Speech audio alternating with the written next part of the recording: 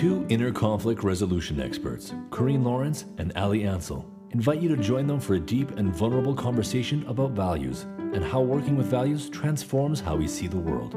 Through conflict resolution, self-inquiry, and practical spirituality, Corinne and Ali help bring clarity to the chaos of life and address why we feel so indecisive, disconnected, and confused about our purpose, and how we can use mindset, skill set, and process to do something about it. So I'm Corinne. I am the creator and one of the co-founders of Values-Based Living. I've been doing values-based living training in some iteration or another as a private company, but I've been a mediator for 14 years, which is really deeply connected to the values-based living work. This is my heart's passion to teach and talk about values. It is absolutely 1,000,000% transformed the way I show up in the world, the way I make decisions, the way I work with my daughter, and the way I navigate my life. So I love talking about this, and it's really hugely transformative, and I love to be able to talk to other people about it. Yeah, absolutely. Thanks, Corinne. Yeah. How about you, Ali? How about me? Well, my name is Ali Ansel, and I'm the other co-founder of Values-Based Living. And yeah, I'm also a mediator. I've been a mediator now for coming up on a decade, I think. And I also love it. And my day job is like mediating disputes between oil and gas companies and indigenous groups and communities, landowners, that sort of thing. More reactive, right? People are already in conflict, and the values-based living work that we get to do is really fun and fulfilling because we get to interact with people who want to increase their ability and capacity to interact with the world a lot of times before the conflict comes up. And so that's really fulfilling for me. I love to do that sort of work. And the values piece, we've seen, I think, that in all the mediation work that we've been doing, the values component is really the key to helping people come to common ground when they're working with each other, but also get to know what's going on internally and make those shifts internally so that we're good internally. And then the bonus is when we interact externally, it's just so much better and more meaningful and hopefully easier. Mm-hmm. So like I was saying before, we're going to answer as many questions as we can in our hour together about any questions anyone has about values. If you've taken any of our courses and you want to be able to ask questions about that, you're welcome to. And also we've got, we're going to go into 6 ways to make a good decision. We've got a values-based decision-making course. It's like a course you can take online or you can take live. And we're going to give a little bit of a sneak peek from that to share 6 big ways to make sure you're making a good decision. Okay, let's start then. So this is 6 ways to make a good decision. And I'm going to put a link at the end to a handout that we have that's like a fillable e-handout or sorry, it's an e-handout that you can sort of like post these on your wall or on your like electronic desktop or whatever. If you want to just have them top of mind, it can be a helpful prompt. And that's a page from our, it's just honestly a page from our course that I've found really helpful. Okay, so first, before we go into the 6, this 6 ways to make a good decision, at least prompted for me this question of what do we mean by good decision? And so right. Corinne, the creator of all of the curriculum for these, the values-based living courses, is probably the best person to answer that. Corinne? Yeah, well, get us started. I think the best way to make a good decision is to anchor it in my values. I'm not the best decision maker typically. I get pretty like, I want to gather a bunch of information. I want to poll everybody. I want to make sure I'm making the rightest decision that's ever been made. And like, I can get a little over analytical and a little bit paralyzed in the process of like, oh, I didn't actually make the decision. So what I find is that knowing which values are part of this decision, what's going on for me, what's getting activated, which of my values are contributing or activated by this conversation or this decision, getting those right out front, and then working through how am I going to make a decision using those values. And maybe I'm even shopping for more values of like, yeah, it's not these ones, but maybe I need to go look for values that are also part that aren't usually my tippy tops. Mm-hmm. Awesome. Yeah. And we're going to get into this, but this good decision thing is tricky because like other people might not agree that it's a good decision, right. But we believe it is because it's in line with our values. Yeah. So let's get into that. So I'm just going to list high level what the 6 ways are, and then we're going to go into them more fully. So the first way to make a good decision is to speak your truth about your values. The second one is to walk your talk. The third one is to not betray yourself. The fourth one is to clearly communicate your values. The fifth one, take responsibility for your life. And the sixth one, this is my favorite one, not stay uncomfortable in order to make people around you more comfortable. And there's actually a bonus one here at the end, which is, I think, a really important piece too. And we can go into that at the end. So the first one is to speak our truth about our values. And yeah, I could go on and on about this, but Corinne, is there anything that you want to say about this one? Yeah, this one's a big one. So when we do the workshop, there's actually a matrix that we walk you through, and it's how do my values interact with it? It's pretty much what I was talking about. But it's really knowing that my values are my truth, and then being able to anchor my decision. This is my truth. I don't need to ask anyone else's permission or opinion about my values. Others can have negotiation. Often we're making decisions with others. I can take their perspectives and hopefully their values into account, but I am still really clear about what my values are and how they're being activated, either positively or frustrated by this decision. And I'm really staying true to who I am, what those decisions are, whether that's exactly reflected in the decision, but I know how I got to that decision. So being really honest with ourselves and being really honest with other people when we speak from a place of values, there's no wondering what I mean when I say I value efficiency. And I made this decision because it is really efficient. And for me, efficient is about long-term, a good solution, not the fastest. That's another definition of efficiency. My definition is a really sustainable decision that we don't have to keep making every second day.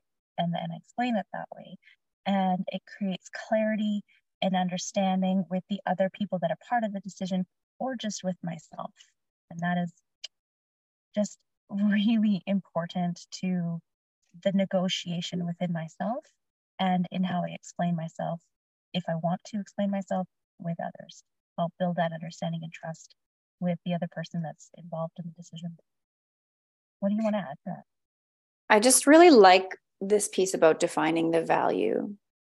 We do a circle every month, like a virtual circle, and there's been a component where people are defining, we'll pick a value and then each of us will define what the value means. And the definition of the same value is actually slightly or sometimes very different for each person. And that alone is really illuminating, because how often do we throw out values words without a lot of context or without a lot of definition to go with it? Like something about respect, for example. Respect is something that most of us agree that is important to us. But if we're going to give examples of how that shows up for us, or if we were going to try to define it, it would probably be slightly different. And I find that stuff fascinating, because there's a big difference between saying, this person clearly doesn't respect me, and then going, okay, what am I actually talking about when I say respect? What are ways I know I'm being respected?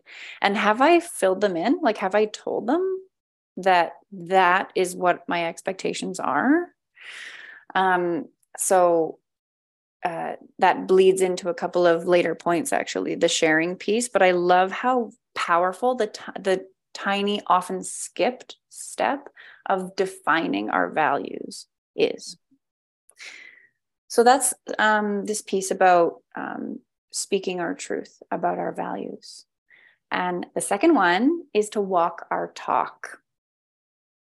So, Corrine, what does it mean to walk our talk with the lens of decision making?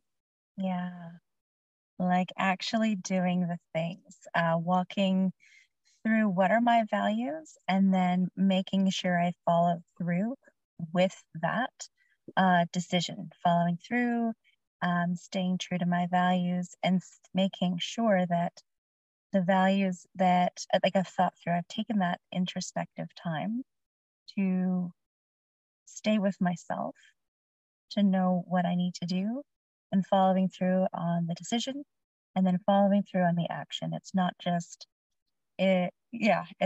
step one, talking to myself about the decision, or even step two about making the decision, but it's putting it into action and following through all the way along.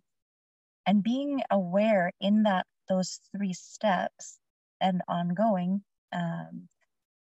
doing the self-observation of where are my values continuing, the ones that I thought were going to be satisfied by this decision or frustrated by this decision, where am I continuing to monitor and self-observe?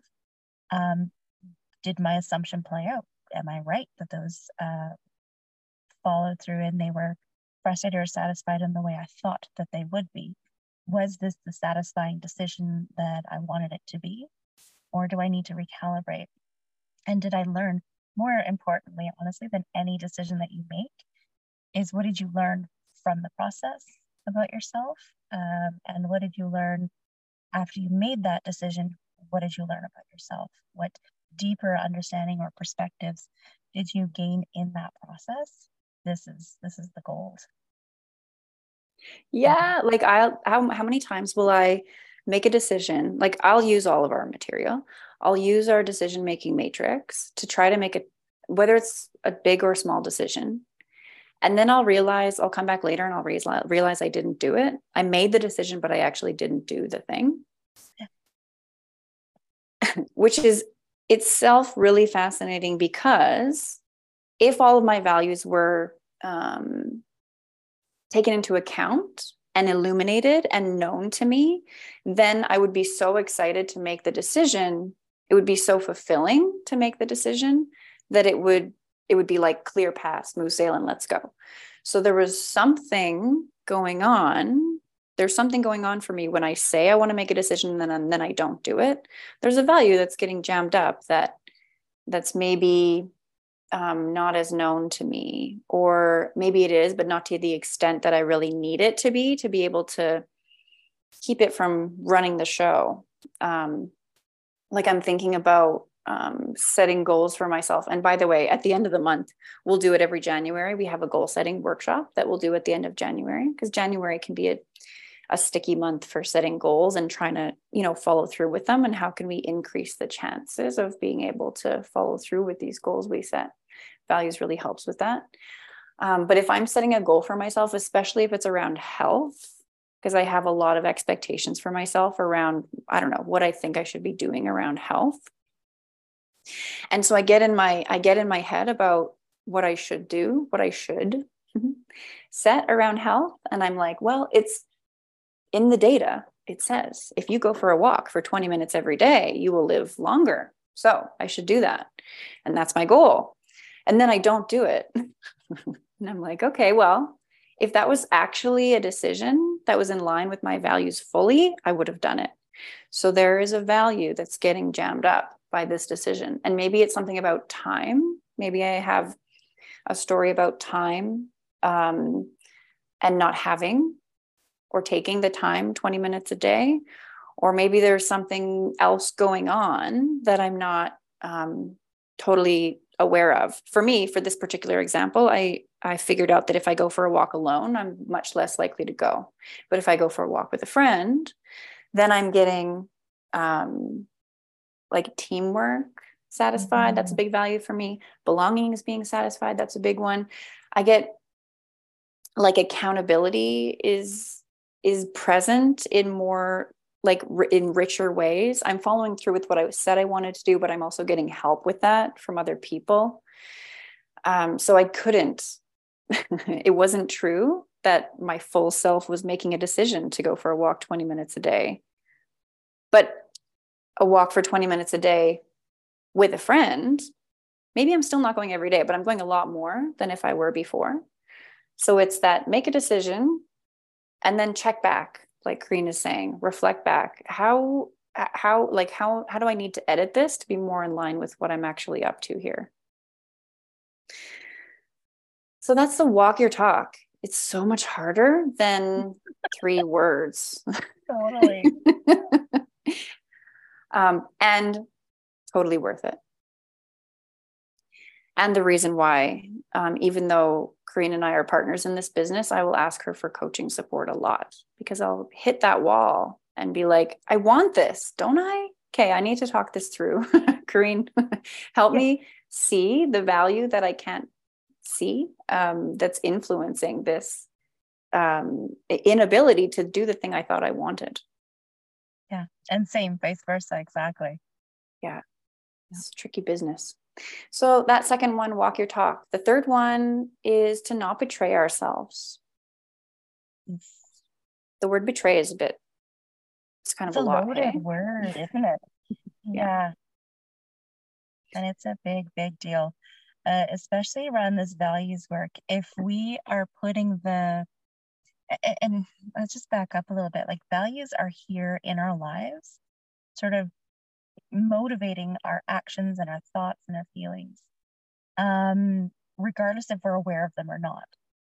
And if we are true to ourselves, true to those values, spend the time to excavate them, elevate them, and then do something with them, and then at the last minute, we chuck them out the window at the first challenge, at the first disagreement, in order to people please, or because we have trauma responses. That is a really deeply disturbing to our psyche kind of behavior, regardless if we're aware of it or not. If we know that we're doing this to ourselves, or if we're not aware that we have done that to ourselves. That is really important. So the more we are bringing these up and creating this awareness, the more we are aware when we leave them or abandon them or betray them, the more we're aware of the link to the consequences of shame, anger, frustration. Maybe we're projecting our frustration, sadness, fear, whatever, onto somebody else, and you did that to me. But there's a bigger truth that actually I contributed or I did it to myself. I'm going to pause. Dominique, I see you've come off on camera. Do you want to raise something? If you don't, you just want to be on camera, that's cool. But if you had something you wanted to add, I would love to hear it. I didn't want to add anything. I just thought, as you, the 2 speakers, I think it's fair for you to see the faces that you're speaking to. I have no idea. But sometimes I'm like on and off the video because I'm hacking up a bit of a lung because I'm just getting over a cold. Fair.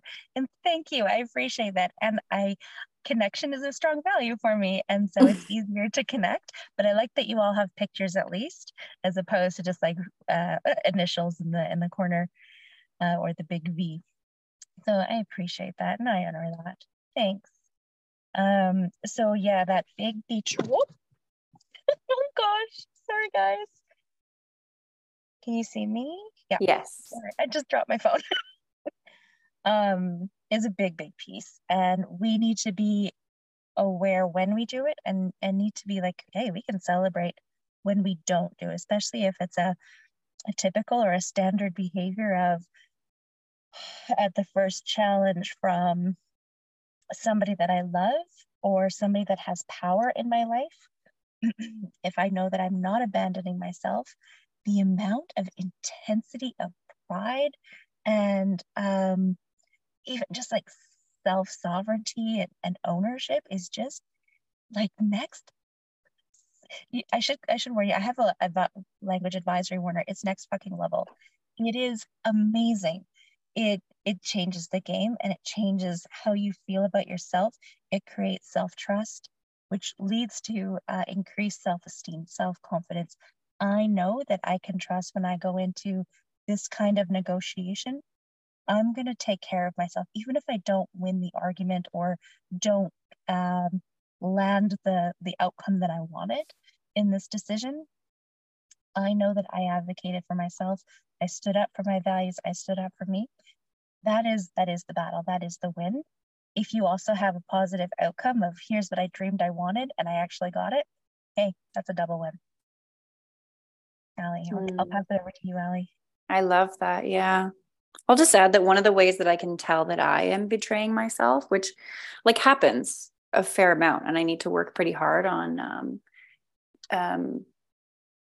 being kind to myself when it does, and then continuing to learn so that I can do it less in the future. But the ways that I can tell that I am betraying myself is when I am making decisions based on guilt, and when I am feeling resentful as a result of it. So if I'm feeling resentful of something that someone else is doing, it means that I have betrayed myself.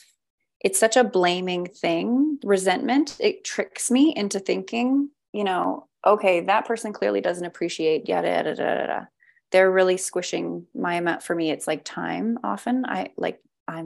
My time is being restricted because this person is taking too much of it. And then I'm like, wait a second, I'm allowing this to happen. So I am betraying myself. And there's something I need to pay attention to here.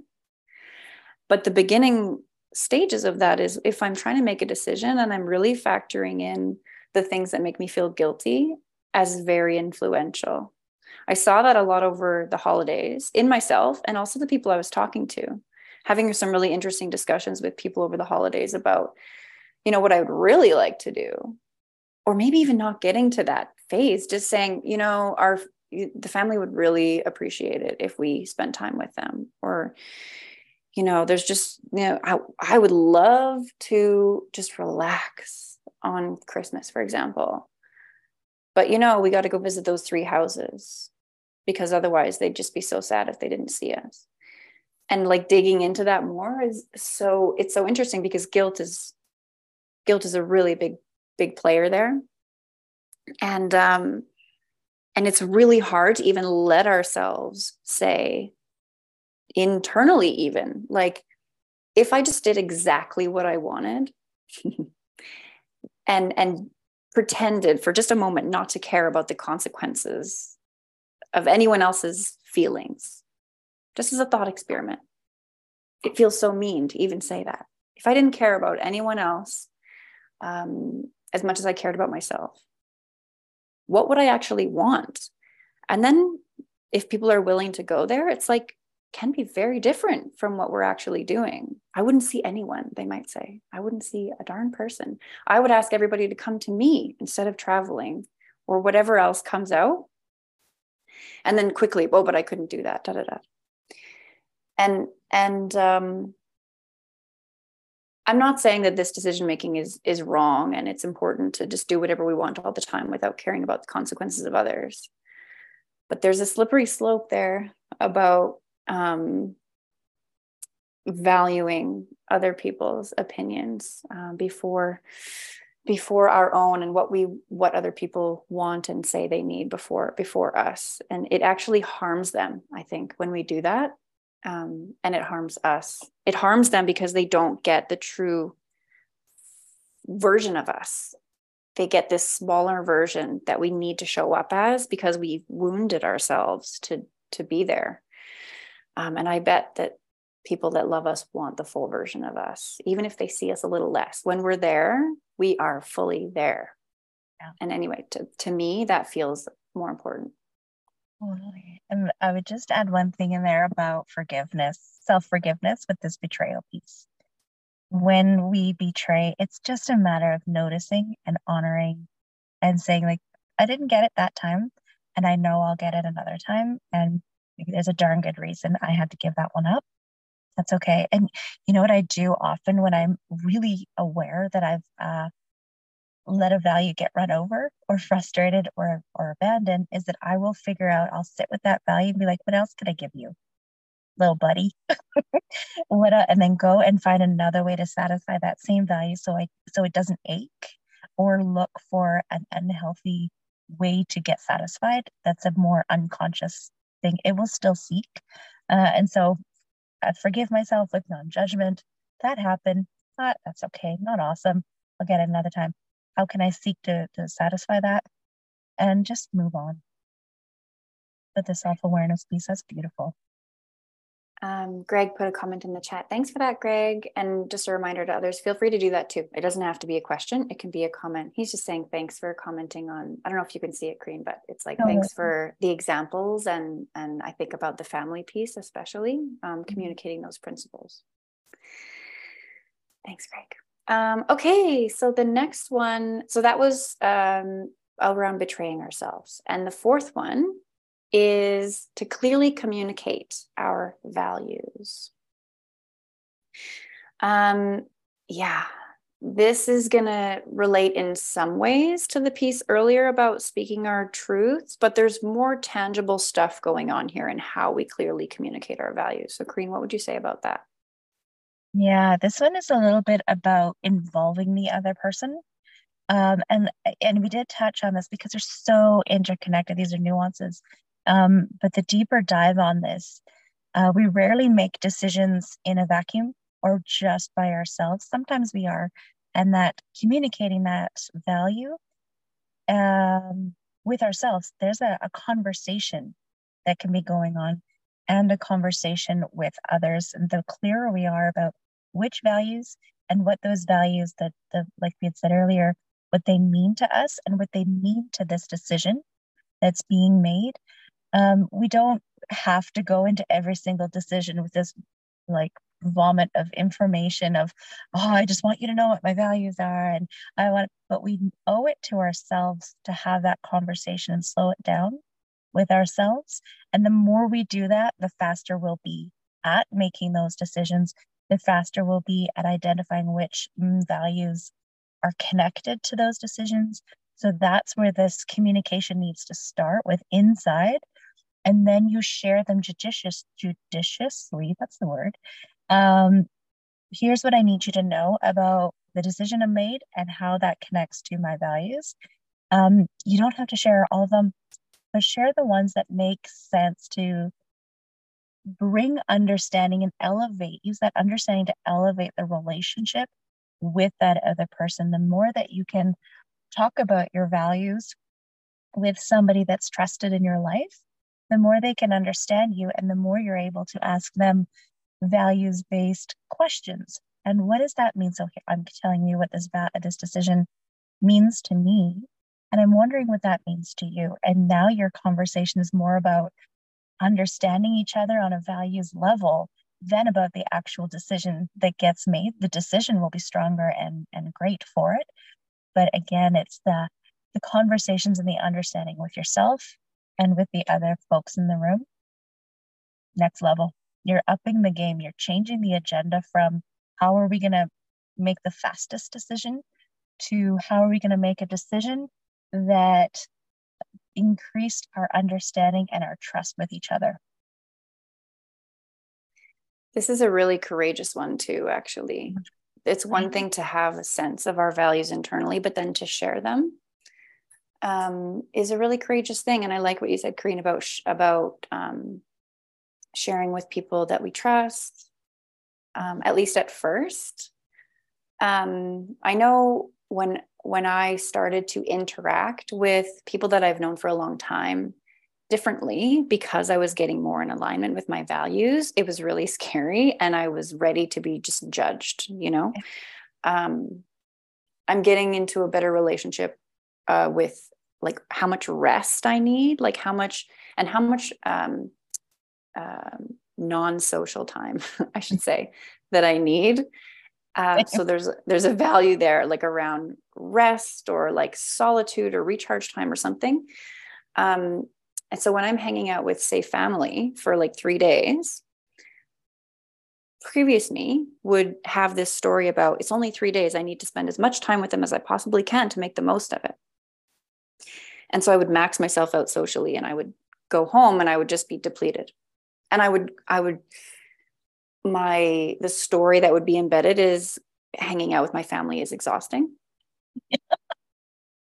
which is probably not what any of us would like to have about the story of our family. And so in getting more into relationship with how much rest works for me, I was starting to go to bed earlier when everybody else is still up, and, take breaks during the day to go for walks by myself. And at first, when I'm sharing this, when I'm communicating, like, guys, I'm going to go for a walk, I'll see you in a half an hour, or, okay, I'm going to bed. There's a dissonance there, and everybody's like, what? You're going to bed? Like, we're about to play cards, or, or can I come for a walk with you? And I'm like, how do I share this? But there's this incongruent moment where two things, they're seeing new behavior from me. And so they're noticing the difference and pointing it out. But number two, in this case, I came from my family. So we have a lot of similar values that can similarly get into overdrive. So there's a funny thing happening when I'm sharing, like, I'm just going to go take some time for myself. And then other people in the family are mad at me for taking time for myself because they don't have time for themselves. And they're like, if I don't get it, you don't get it. And I'm like, why don't you get it? Do you need it? Like, I'm not going to wade into that. You deal with that yourself. But there's this funny, like, because it's so hard to live our values, we have this like funny sense that if we aren't able to do it, no one else should be able to either. So there can be some pushback when we try to follow with that. And so it really takes courage to share that and have nobody else in the room identify with that value, or have people who do but don't feel like they can own it try to keep you from having a relationship with that value, and holding fast and not letting, again, the guilt of that situation over there that's actually not our responsibility influence whether or not we're allowed to have access to something that's important to us. So again, it's a deep one, and it's why we start in our training with getting to know your values deeply first, and then once you have them locked in to a certain extent, then communicate them. Because trying to do it in the tender moments when we're just getting to know them it can throw us off course if we're starting to communicate before we really feel like we have ownership of them. It can make us think that we don't. Really well said. So that's the clearly communicating our values. Number 4. Number 5 is to take responsibility for our lives. Mm-hmm. Yeah. And similar but different. Yeah. And I've got a couple pieces on this, but Karine, what would you say? Yeah, I would just lead with, like, I know from me, there's a couple of different like ways that we can get jammed up around decision making. Either like I get that analysis paralysis, other people they're the decision makers in the family, and everyone just drops off their problems at their door, and it's like, you're the decision maker, you solve the problems, I have given you the problem, you're welcome. And there's a couple of different things where when we focus on responsibility, we can say, it's my responsibility to not pull the world for my decisions. And that changes my mindset to being like, how am I going to take responsibility? One, to know what I want, not just what everybody else wants, but leave myself out. I need to take responsibility to know what I want. I need to take responsibility. If this is my decision, I've checked, this is my decision to make. I need to make that decision. And like we said earlier, I need to execute on that decision. So that's one piece of it. And the other one is challenging responsibility. Like, I'm responsible for my life, which means I'm not responsible for your life or yours or yours. I mean, littles are kids under a certain age, but I have an early teenager, and my job is to teach her how to make her own decisions. My job is to teach her how to take responsibility for her life, for her education, for her good choices, rather than making them for her. There's a point where I checked, that is my job. And there's a point where my job is to teach her how to take responsibility and just being aware. And then there's people who are not children, but still are abdicating responsibility for their decisions. When we're aware of what we're responsible for, we're also aware of what we are not responsible for. And maybe we participate in the decision, but we don't make the decision. Maybe we're participating in contributing opinions or values. My thoughts, here's what I need to see in the outcome, but I don't need to make the decision. And maybe it's when the decision is made, I am responsible for executing the decision, or I have a part of that execution. Just being really thoughtful about where we are in the decision-making process and what I have responsibility or don't have responsibility for. That's a huge piece. And it's a big mindset piece, but it's a game changer. Yeah. What do I have responsibility for, and what do I not have responsibility for? And that is not the same answer for every example. It's not the same answer for every question, or every person rather. Yeah. Something I just want to say too, when I think of taking responsibility for my life, this section, I just want to add another different piece that's still related to the topic around just that when we make decisions, there are consequences, and values-based decisions are not always comfortable all the time.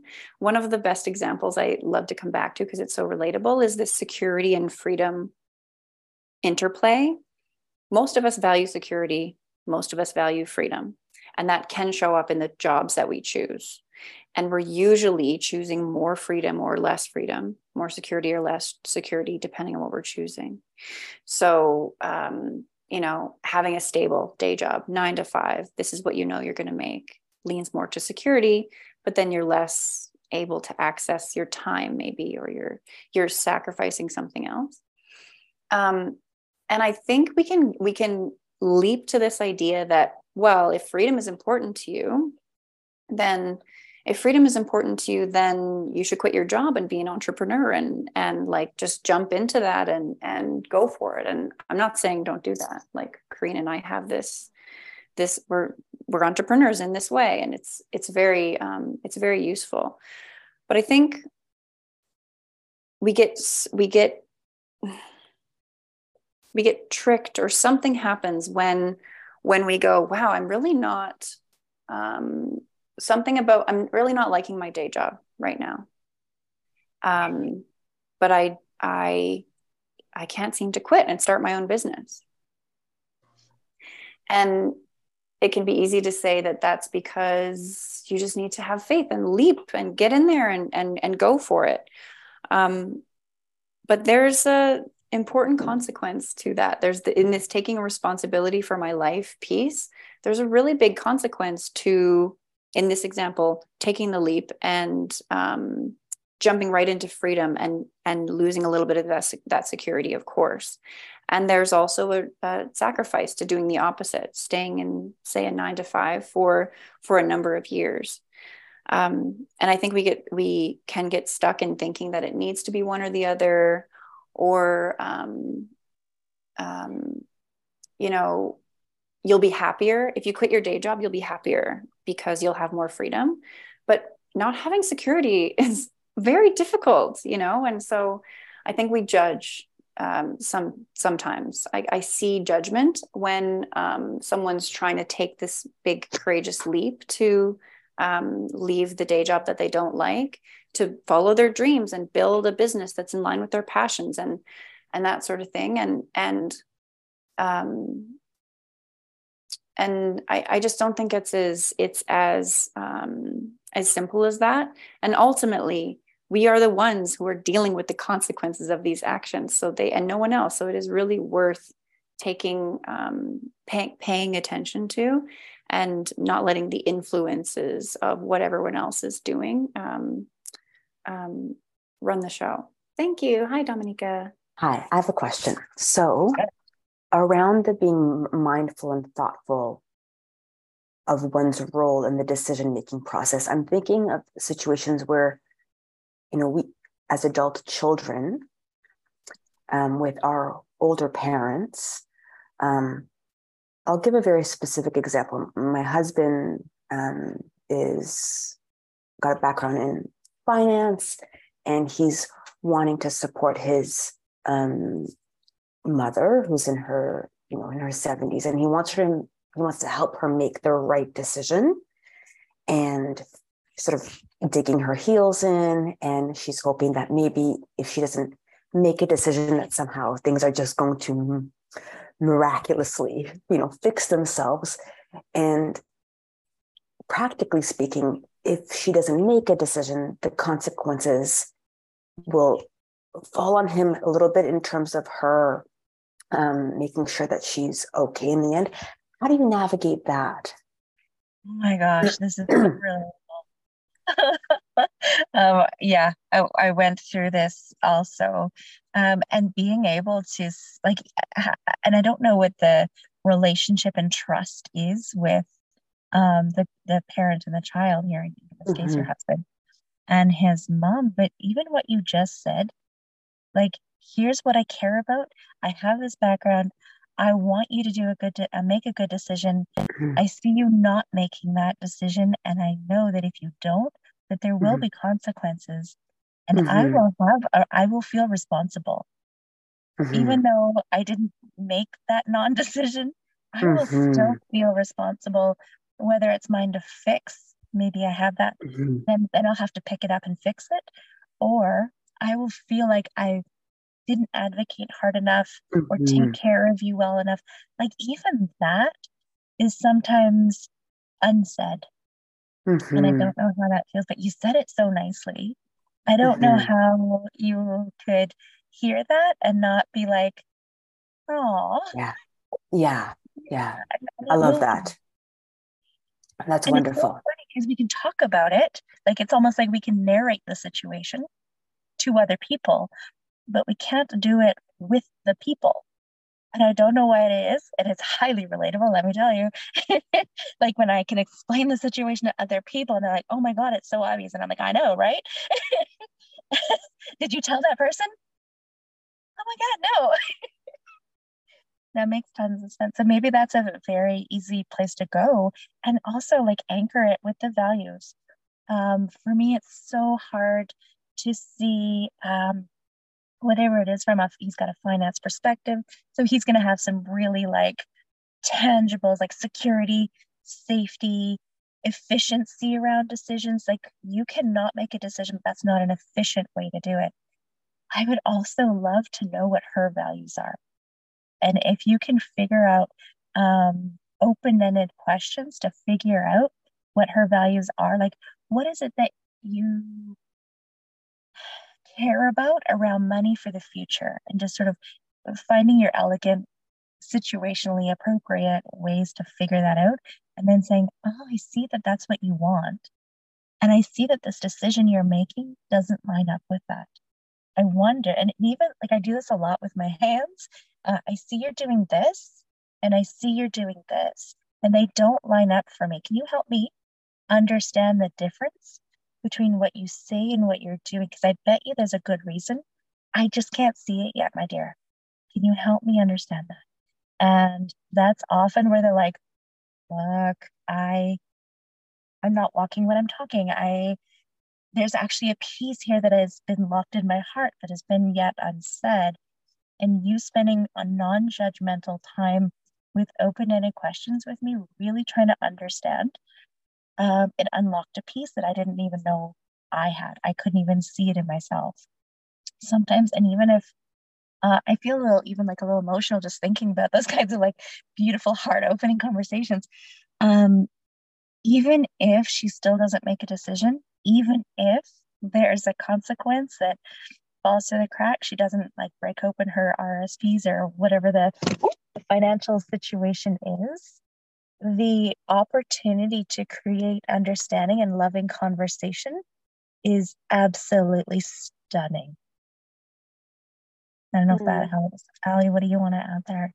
I just want to hit harder what you said at the end. Like, regardless of the actual outcome, parent and child will probably feel more connected at the end, which in itself is a really lovely win. Yeah. Thanks. I wish you well with that one. Yeah. Good luck. Gosh, that's so relatable. And it's so like transferable to so many decisions, in that transferring of power from the adult to the child, that end of life kind of space is, oh my gosh. Yeah. Those are big heavy ones. Yeah, totally. Okay, we have a little over 5 minutes left, and we've got one more piece, so that's perfect.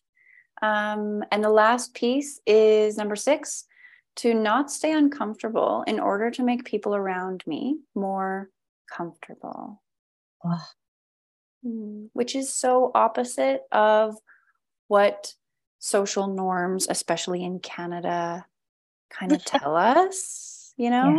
like to put our needs before others is selfish, and to like people want on their like tombstones things like, she always gave everything she had, like she was always giving, she never asked of anything for herself, like these are just her accolades.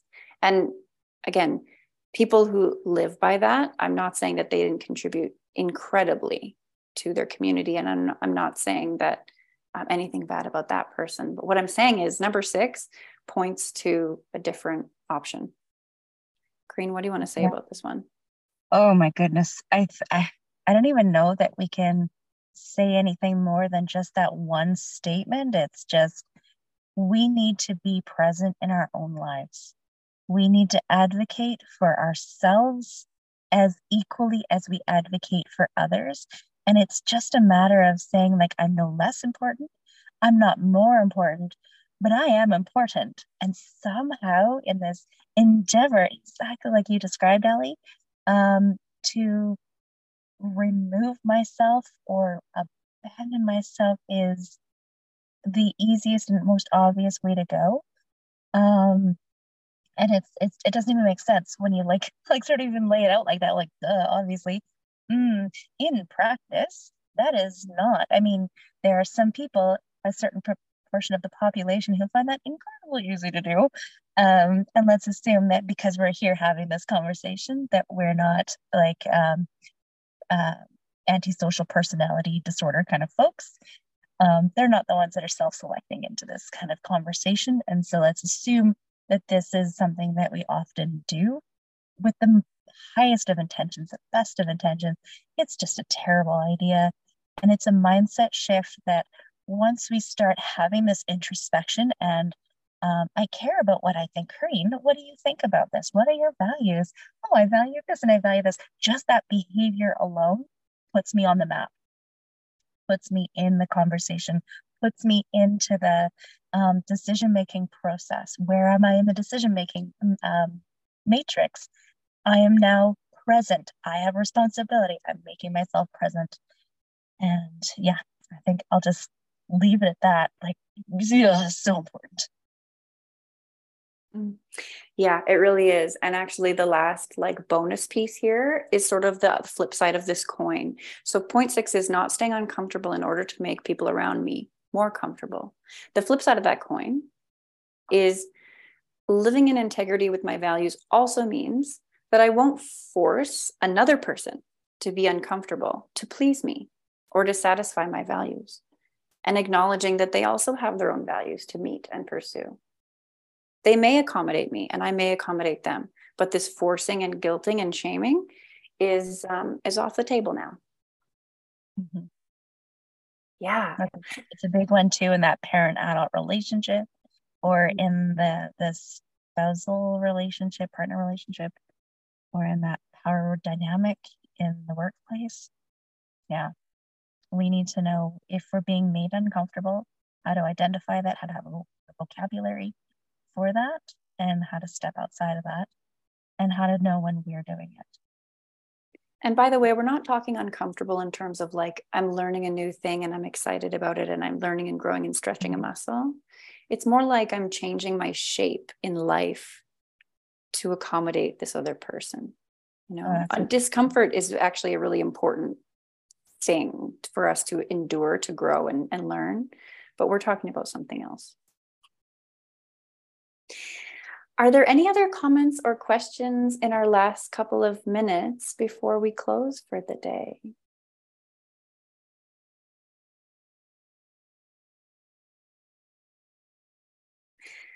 Really fun. Oh yeah, Dominica. Yeah, the bonus number 7 is that flip side of the coin. That other, is there a bonus? Yes, there is. Yeah, and that's so that number 6 is is not stay uncomfortable in order to make people around me comfortable. And yes, the bonus number 7 is just dipping our toe in this piece that's really not a focus of what we talked about. Like, you notice how the whole time we were talking about how we are, like, we're number one. that is really, really important. And so it felt important too, to just point to the fact that we can also honor that attempt in other people to do the thing that we're doing, which is help them living in integrity as well. Like, I see you trying to do that over there, and I'm not going to get in the way of you working to live in integrity too. It's beautiful. And have a lovely day, everybody. This is wonderful. Thank you. Thank you. Right. Take care. Take care. Bye.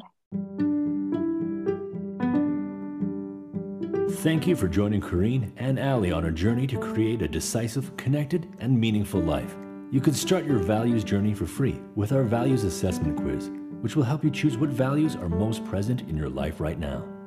Or if you're struggling with something and feel a values-based lens from a couple of inner conflict resolution experts may offer some useful insights, you can email us at connect@values-basedliving.com with your question. We might even create a podcast for you around that topic. Click the link in the show notes for more details.